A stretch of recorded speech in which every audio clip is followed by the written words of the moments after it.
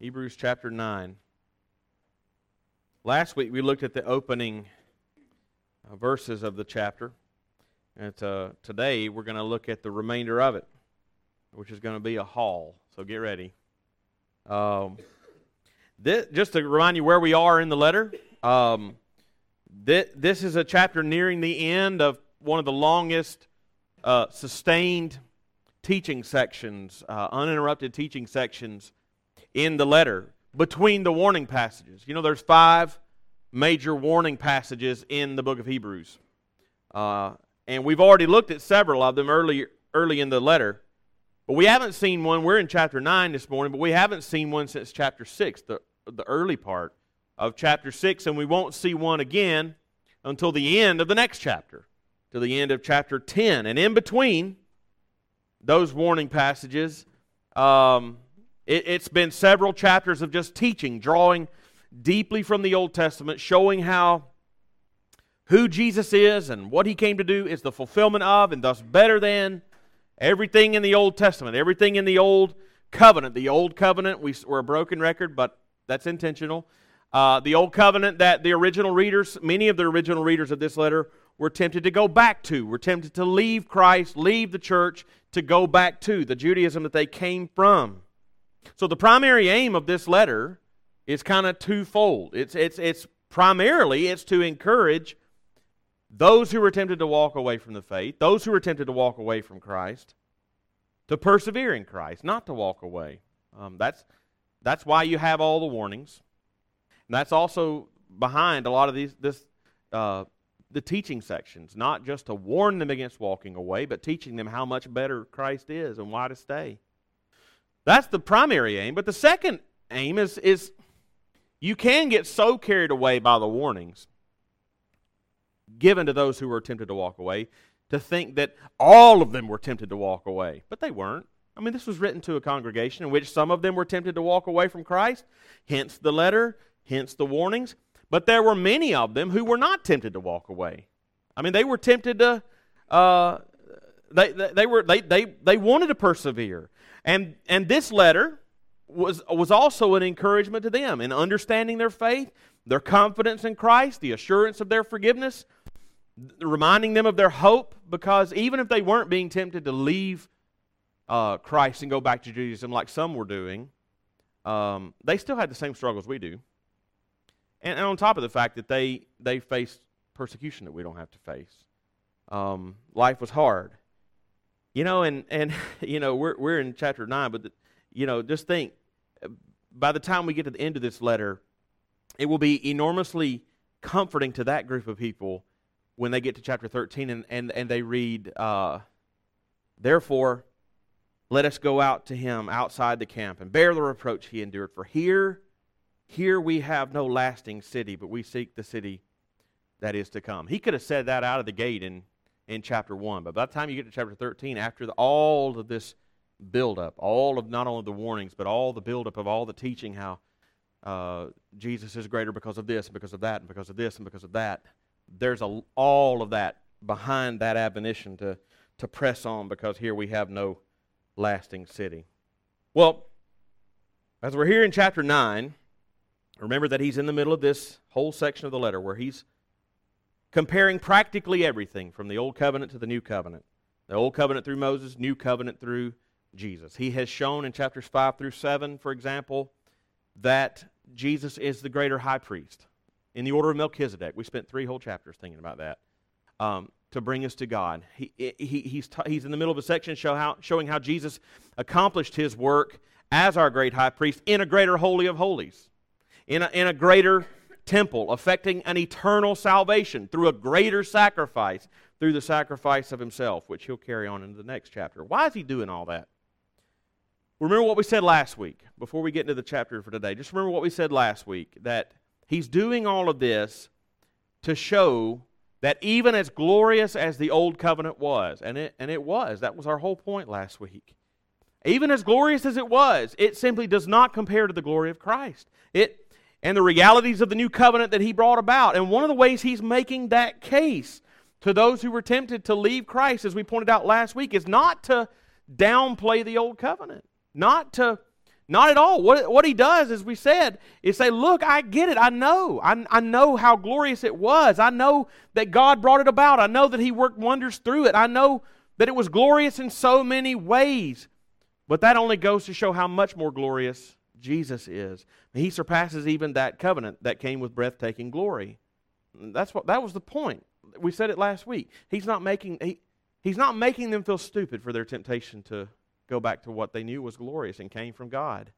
And so last week we pointed that out from the first 5 verses of chapter 9, where he's talking about the old covenant tabernacle, the different sections of it, the holy place, the most holy place, and all the things that were involved with that, the altar of incense, the Ark of the Covenant, and the things that were inside it. Remember the bowl of manna, Aaron's staff that budded, the tablets of the 10 Commandments. We looked at the amazing Old Testament stories that surrounded each one of those things. He's mentioning those things one by one, each with its own majestic history in the Old Testament that revealed the glorious majesty of God. He's doing that to confirm to them that He understands how glorious that was.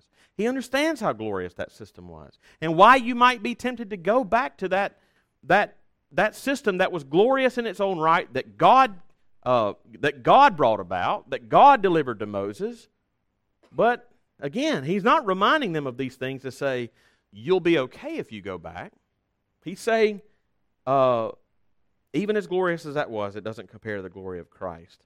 The old covenant was indeed from God, but it wasn't God's final word. So today we're going to look at the remainder of chapter 9. And see how the author, after describing the glory of the Old Covenant in verses 1 through 5, now shifts gears in the rest of the chapter and in his argument to describe, not surprisingly, the glory of the New Covenant, God's final word. So I want us to read the passage together, verses 6 through 28, through the end of the chapter, that is, and then we'll see how we'll divide it up and think about it together. So let's read beginning in verse 6. All right, these preparations, having thus been made, the priests go regularly into the first section, performing their ritual duties. But into the second section, only the high priest goes, and he but once a year, and not without taking blood, which he offers for himself and for the unintentional sins of the people. By this, the Holy Spirit indicates that the way into the holy places is not yet opened, as long as the first section is still standing, which is symbolic for the present age.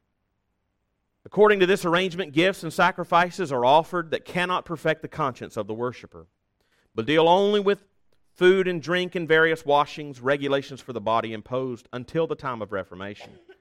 But when Christ appeared, as high priest of the good things that have come, then through the greater and more perfect tent, not made with hands, that is, not of this creation, He entered once for all into the holy places, not by means of the blood of goats and calves, but by means of His own blood, thus securing an eternal redemption.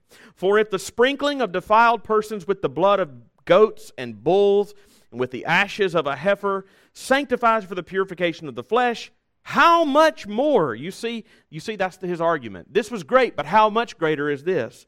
How much more will the blood of Christ, verse 14, who through the eternal Spirit offered Himself without blemish to God, purify our conscience from dead works to serve the living God? Therefore He is the mediator of a new covenant, so that those who are called may receive the promised inheritance, since a death has occurred that redeems them from the transgressions committed under the first covenant.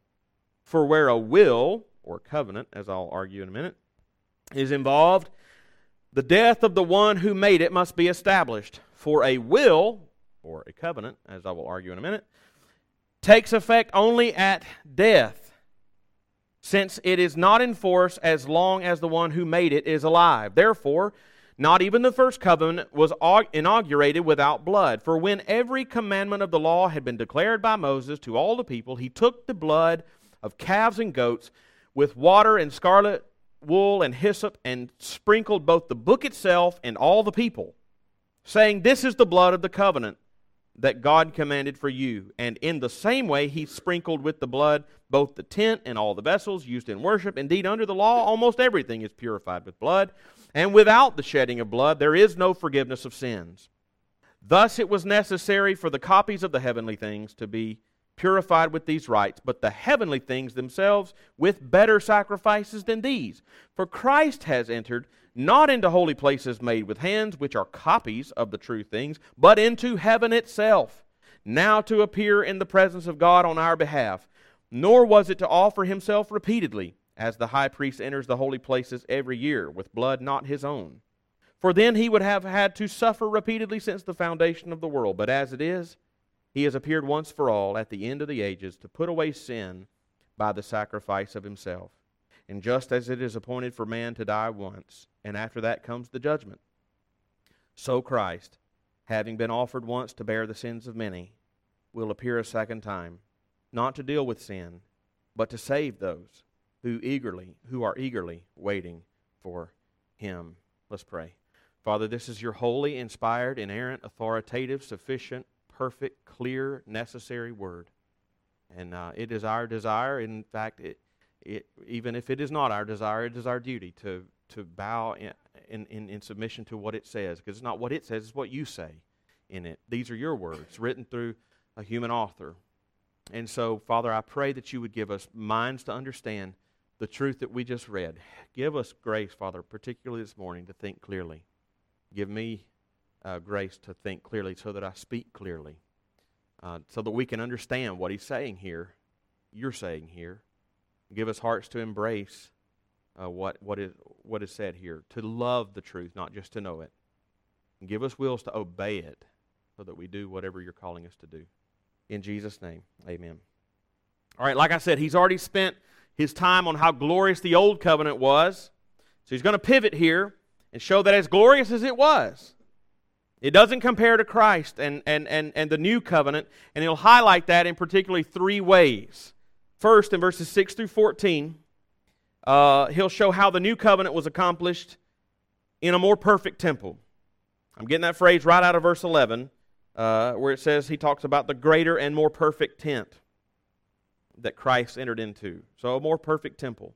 We've already talked about this in chapter 8, but that's intentional. He's repeating himself, so I'll repeat myself.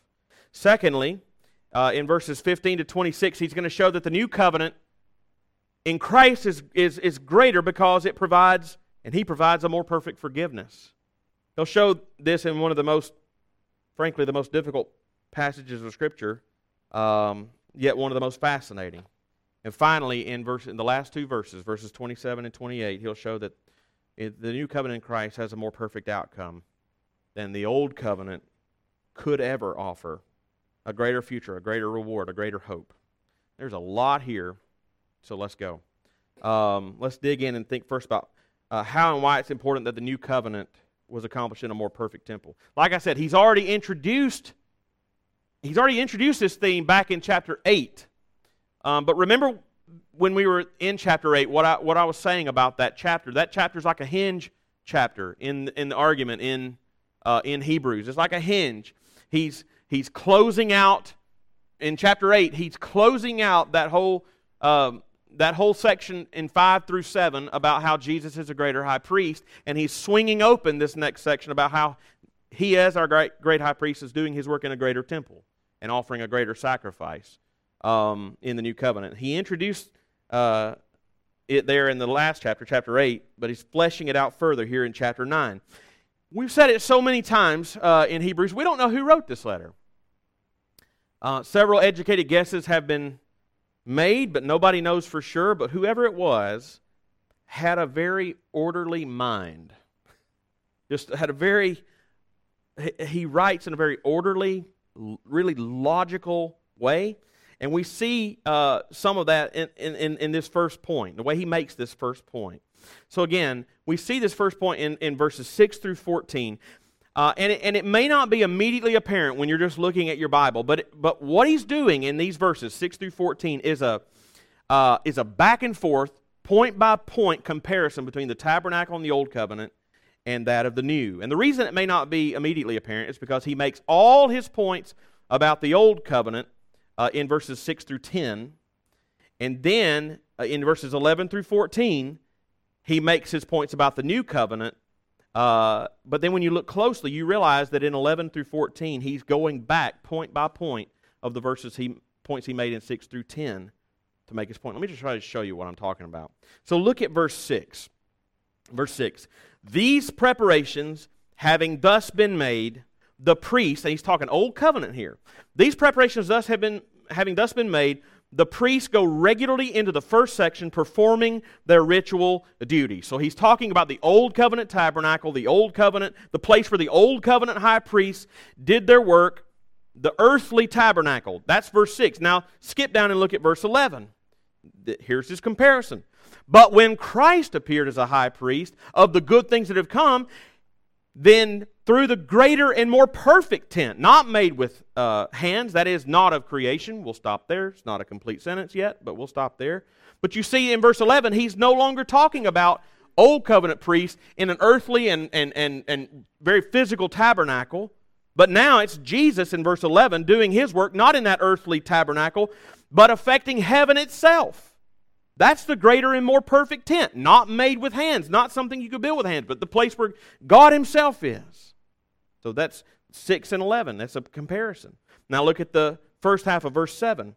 But into the second, back to the Old Covenant, into the second section of the tabernacle, only the high priest goes, and he but once a year. That's in the Old Covenant. The high priest would go into the most holy place only one time a year. Day of Atonement, Leviticus 16. How does that compare to the New Covenant? Look at the first half of verse 12.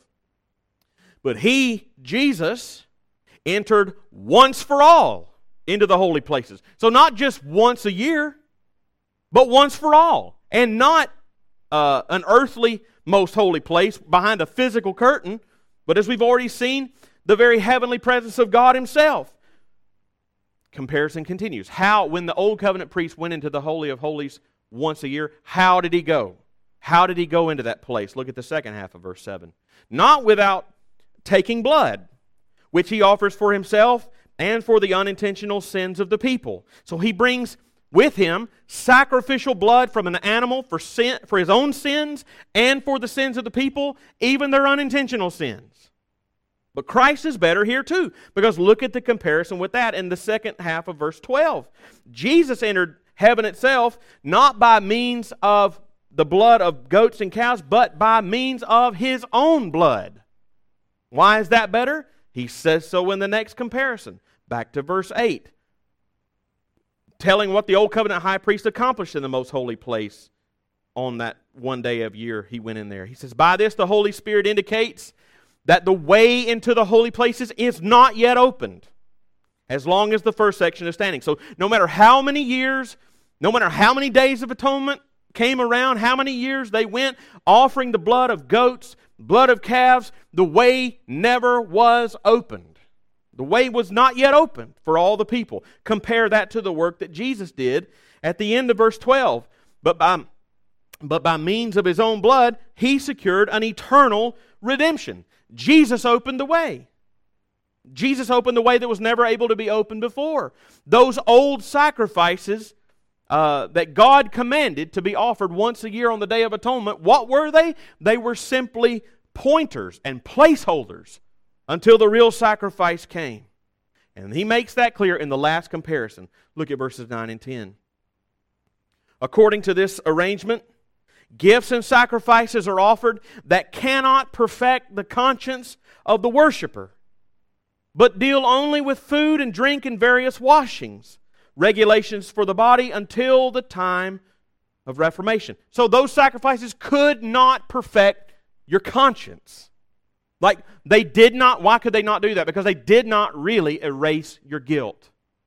I mean, compare that to Jesus' work in verses 13 and 14. For if the sprinkling of defiled persons with the blood of goats and bulls and with the ashes of a heifer sanctifies for the purification of the flesh, how much more will the blood of Christ, who through the eternal Spirit offered himself without blemish to God, purify our conscience from dead works to serve the living God? His blood, unlike the old sacrifices, his blood can purify our conscience because it actually does erase our guilt. I mean, it frees us, it says it frees us from dead works. Dead works. That means we don't have to try to make up for our past sins. I cannot erase today's guilt by trying to do better or be better tomorrow. Right? That's a dead work. That's a dead end from the start. Jesus, the point he's making, Jesus, our high priest, who offered a better sacrifice in a more perfect temple, namely, who offered himself, the sacrifice of himself, and rose again on the third day, and ascended into heaven itself, now to plead his case, plead his sacrifice for his people. He makes, in doing all that, he makes the old covenant and all of its arrangements for worship look like a mere shadow of the real thing that Jesus accomplished, because that's what it was. Notice, he says it. He says it at the end of verse 10, that the whole old covenant system would only remain in place until the time of Reformation. Until the time of Reformation. When was that? When Christ came. That's why verse 11 begins, but when Christ appeared as a high priest of the good things that have come. What good things had come? The time of Reformation. The time when the reality that was casting that shadow the whole time was now made visible for all to see. The temple of the Old Covenant was always pointing forward to a more perfect temple that would one day be revealed in the New Covenant. And in the verses that follow, verses 15 to 26, he keeps making this point from a slightly different angle. Not by continuing about the more perfect temple that Jesus entered into with his work, but by the more perfect forgiveness pointed to by the old and accomplished in the new. This is the whole, I need y'all to think with me here, okay? The whole point of this passage, verses 15 to 26, as fascinating as it is, it's just as difficult to see sometimes in our Bibles because of the way that it is most often translated. I don't want to get too technical on you, but I need to say a little bit so that you'll get how I understand these verses and what I think he's saying. That's important. It all comes down to one word in Greek, okay? And it's translated, that one word in Greek is translated in two different English words here, okay? The Greek word is diatheke, which is the Greek word for covenant. Covenant. And it's always, hear me on this, it's always translated covenant in the New Testament. It's always translated. It's even translated as covenant all the way throughout Hebrews, except for these verses right here. Well, time out. I'll give kudos to the New American Standard Version because they get it right. They alone get it right. So, here's what I want to show you what I'm talking about. So you see this word, diatheke, translated covenant. You see this word first at the end of verse 15, where it is translated covenant, the transgressions committed under the first diatheke, the first covenant. But if you keep reading into verse 16, here's what you read. For where a will is involved, the death of the one who made it must be established. And then in verse 17, for where a will takes place only at death, since it is not in force as long as the one who made it is alive. And just for kicks, go ahead and look at verse 18. Therefore, not even the first covenant, diatheke, was inaugurated without blood. So verse 15, covenant. Verse 16, will. Verse 17, will. Verse 18, covenant. You'd think it's translating two different Greek words there, but no, it's diatheke all four times. All right? It's covenant everywhere else. But I don't think that's the best translation. Kudos to the New American Standard. I think if you keep it covenant all the way throughout, it makes perfect sense. And I'll do my best to be as clear as I can and show you what I mean. Whoever was the author of Hebrews was just insanely brilliant.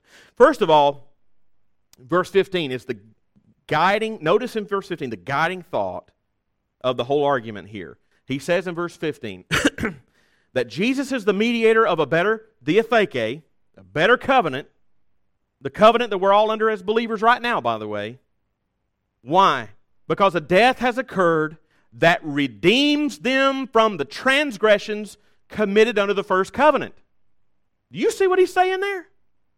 He's saying sins committed in the Old Testament, sins committed under the first covenant, under the Old Covenant, they were not forgiven by those Old Covenant sacrifices. He says, because something now has happened that redeemed them from those sins, as if they weren't yet redeemed. By the way, you'll also notice that there's a reference in that verse 15, to receiving a promised inheritance, which is probably why some translate it will in the next two verses, but there's a better way to understand that too. But in that guiding thought, that he's making a claim that all of those sins committed throughout the Old Testament, they weren't redeemed until Christ came. It's just like Paul says in Romans 3:25, that God all that time, God was just passing over those sins until the greater sacrifice came. So that's setting up the implied question here. Why? Why? Why were they not redeemed in the Old Covenant? Why were they not redeemed and forgiven until Christ came? What was wrong with those sacrifices of the Old Covenant? That's his point here. Let's try to follow what he's saying. I'm going to translate the word as covenant throughout this passage, and instead of will, and let's see how it goes. Look at verses 16 and 17 again. For where a covenant is involved, the death of the one who made it must be established. For a covenant takes effect only at death, since it is not in force as long as the one who made it is alive. So if this is right, and I think it is, he's talking about the ceremony in the Old Testament. The ceremony in the Old Testament whereby covenants were established. So looking at these verses a little closer, stay with me here. In that phrase where it says a covenant takes effect only at death, to get a little more technical, that phrase "at death" is plural in the Greek. So it literally says "at deaths," and I think that's a figurative phrase, that he could be saying something like over dead bodies, over dead bodies, at deaths. All right, and in that context, if he's using it figuratively in that way, it would be a perfectly normal thing to say, because it describes exactly how the covenant, the ceremony whereby God made a covenant with Abraham in Genesis 15. You might remember that. You remember the covenant with Abraham in Genesis 15? Go home and read that if you want to. But just to summarize it, God wanted to establish a covenant with Abraham, and it's a weird sounding ceremony to us. Genesis 15, he says, go get some animals, kill them, cut them in half, set them opposite each other, make a path between them, and then we're going to make our agreement. And normally in the normal covenant-making ceremony, the agreement would be made, and then the two parties would pass between those dead animals. Why? They're basically saying, may I become like these dead animals if I don't keep my end of the bargain. I'm calling down a curse. I'm calling down my own death if I don't keep my end of the deal. That's how a covenant was made. In Abraham's case, though, by the way, remember, he has Abraham do all of that. And at the point where God, on one end of the deal, and Abraham on the other end of the deal, would pass through, he puts Abraham to sleep. And God is the only one who passes through the pieces. God is saying, Abraham, this is not dependent on you at all. I'm going to do it. Right? So he's calling down a curse on your own head if you break it. That's the deaths. That's over dead bodies that I think he's talking about in Hebrews 9. And you see the reason I think that is because you see the same ceremony structure later on down the road, not with Abraham, but with Moses and the covenant that God established with the people through Moses, which you can read about in Exodus 24, and that's what he's talking about in verses 18 through 22. We don't have time to read all that, but in Exodus, that was Genesis 15 with Abraham. You move on down the road to Exodus 24, and God had given the people the law through Moses in Exodus 20. And in Exodus 24, from that point, Moses read the law. He came down from the mountain, he read the law to the people. And in Exodus 24, that's described in these verses right here, he read the law, and all the people said, we'll do it. We will obey. We will be obedient. Very optimistic. A little too optimistic. We'll obey. Okay, and then what did Moses do? What is described in these verses? Essentially, just like with Abraham, instead of killing animals, setting them aside, and passing through them, they killed animals, took the blood, and Moses sprinkled some on the people and sprinkled some on the altar, basically calling the curse down on either party that breaks the terms of the covenant.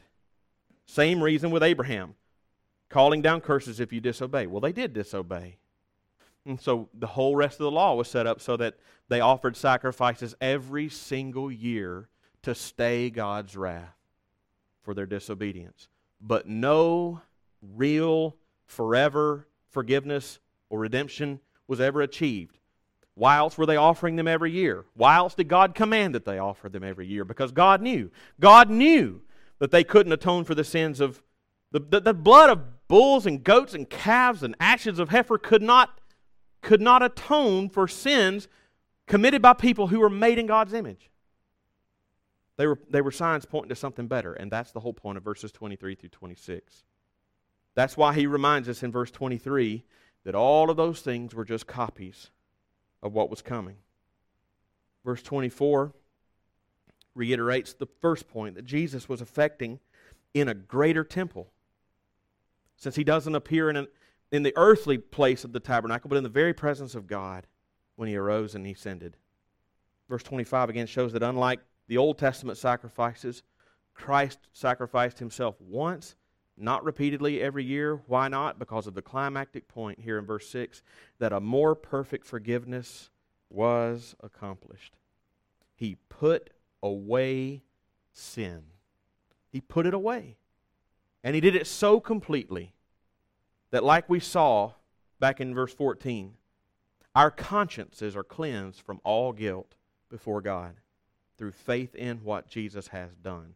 Paul would say it this way in Romans 8:1, therefore there is now no condemnation for those who are in Christ Jesus. Which brings us to the last point here, that Jesus in the new covenant brought about a more perfect outcome. I want to see that very, very quickly, and then we'll discuss some of these things around our tables. This is his point in the final two verses of the chapter. That because our sins are so fully and finally forgiven in the death of Christ, we are freed from two potentially fearful realities. One, death, and two, the judgment of God that will happen at the second coming of Christ. Death and the judgment of God and the return of Christ, both of which are certainties to happen. He says in verse 27, and just as it is appointed for man to die once, and after that comes the judgment, there's no reason to fear either death or the judgment if we're trusting in the death and judgment of Jesus in our place. But he goes on in verse 28. So Christ, having been offered once to bear the sins of many, will appear a second time, not to deal with sin, but to save those who are eagerly waiting for him. The return of Christ,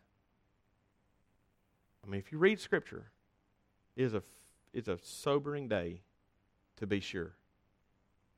In the book of Revelation, when Jesus returns, all those who have not trusted in him are crying out for the rocks to fall on them and hide them from him who is coming. They want to crawl under a rock. And we sing, "It is well with my soul." There's always a curious phrase in there to me. And Lord, haste the day when the faith shall be sight, the clouds be rolled back as a scroll, the trump shall resound, and the Lord shall descend. Even so, it is well with my soul. Even so? I've always felt that was a curious two words there. The trump shall resound, the Lord shall descend. I think it makes sense when you go, whereas somebody might call for a rock to fall on them and hide them on that day, even so for us, come, Lord Jesus. Far from being a fearful day, this verse says we can eagerly wait for that day. It's a more perfect outcome in the new covenant because Christ is God's final word. There is nothing else to come save His coming again. The outcome is that all that we are promised in Christ, in this new covenant, He's the mediator of a new covenant. These promises are ours, that are ours through faith in Christ. The greater outcome is that all these things that are ours through faith now will one day become ours by sight. And this is what he's going to say so beautifully. Hebrews just builds and builds and builds and builds and builds on itself. Don't think what he's saying here in chapter 9 is going to go away. It's going to build until at the end of chapter 11. He'll say it so beautifully at the last two verses of chapter 11. This is what he'll say. He'll go through all that list of Old Testament saints who were believing in the coming Messiah. And he'll say, and all these, verse 39, all these, who? We're talking Abraham, Moses, all these Old Testament saints, all these, though commended through their faith, did not receive what was promised. Did God fail them? No. Since God had provided something better for us, that apart from us, they should not be made perfect. Does it mean they're not going to be made perfect? No. It means we're all going to be made perfect at the same time. We're all going to go in together. All those who from the very beginning until now who have trusted in the sacrifice of Christ that God would provide, we go in together. It's a greater outcome. It's a greater outcome. Christ did His work in a more perfect temple, accomplished a more perfect forgiveness, which brought about a more perfect outcome. I want to pray, and then I want to give us some time to talk about these things around our table.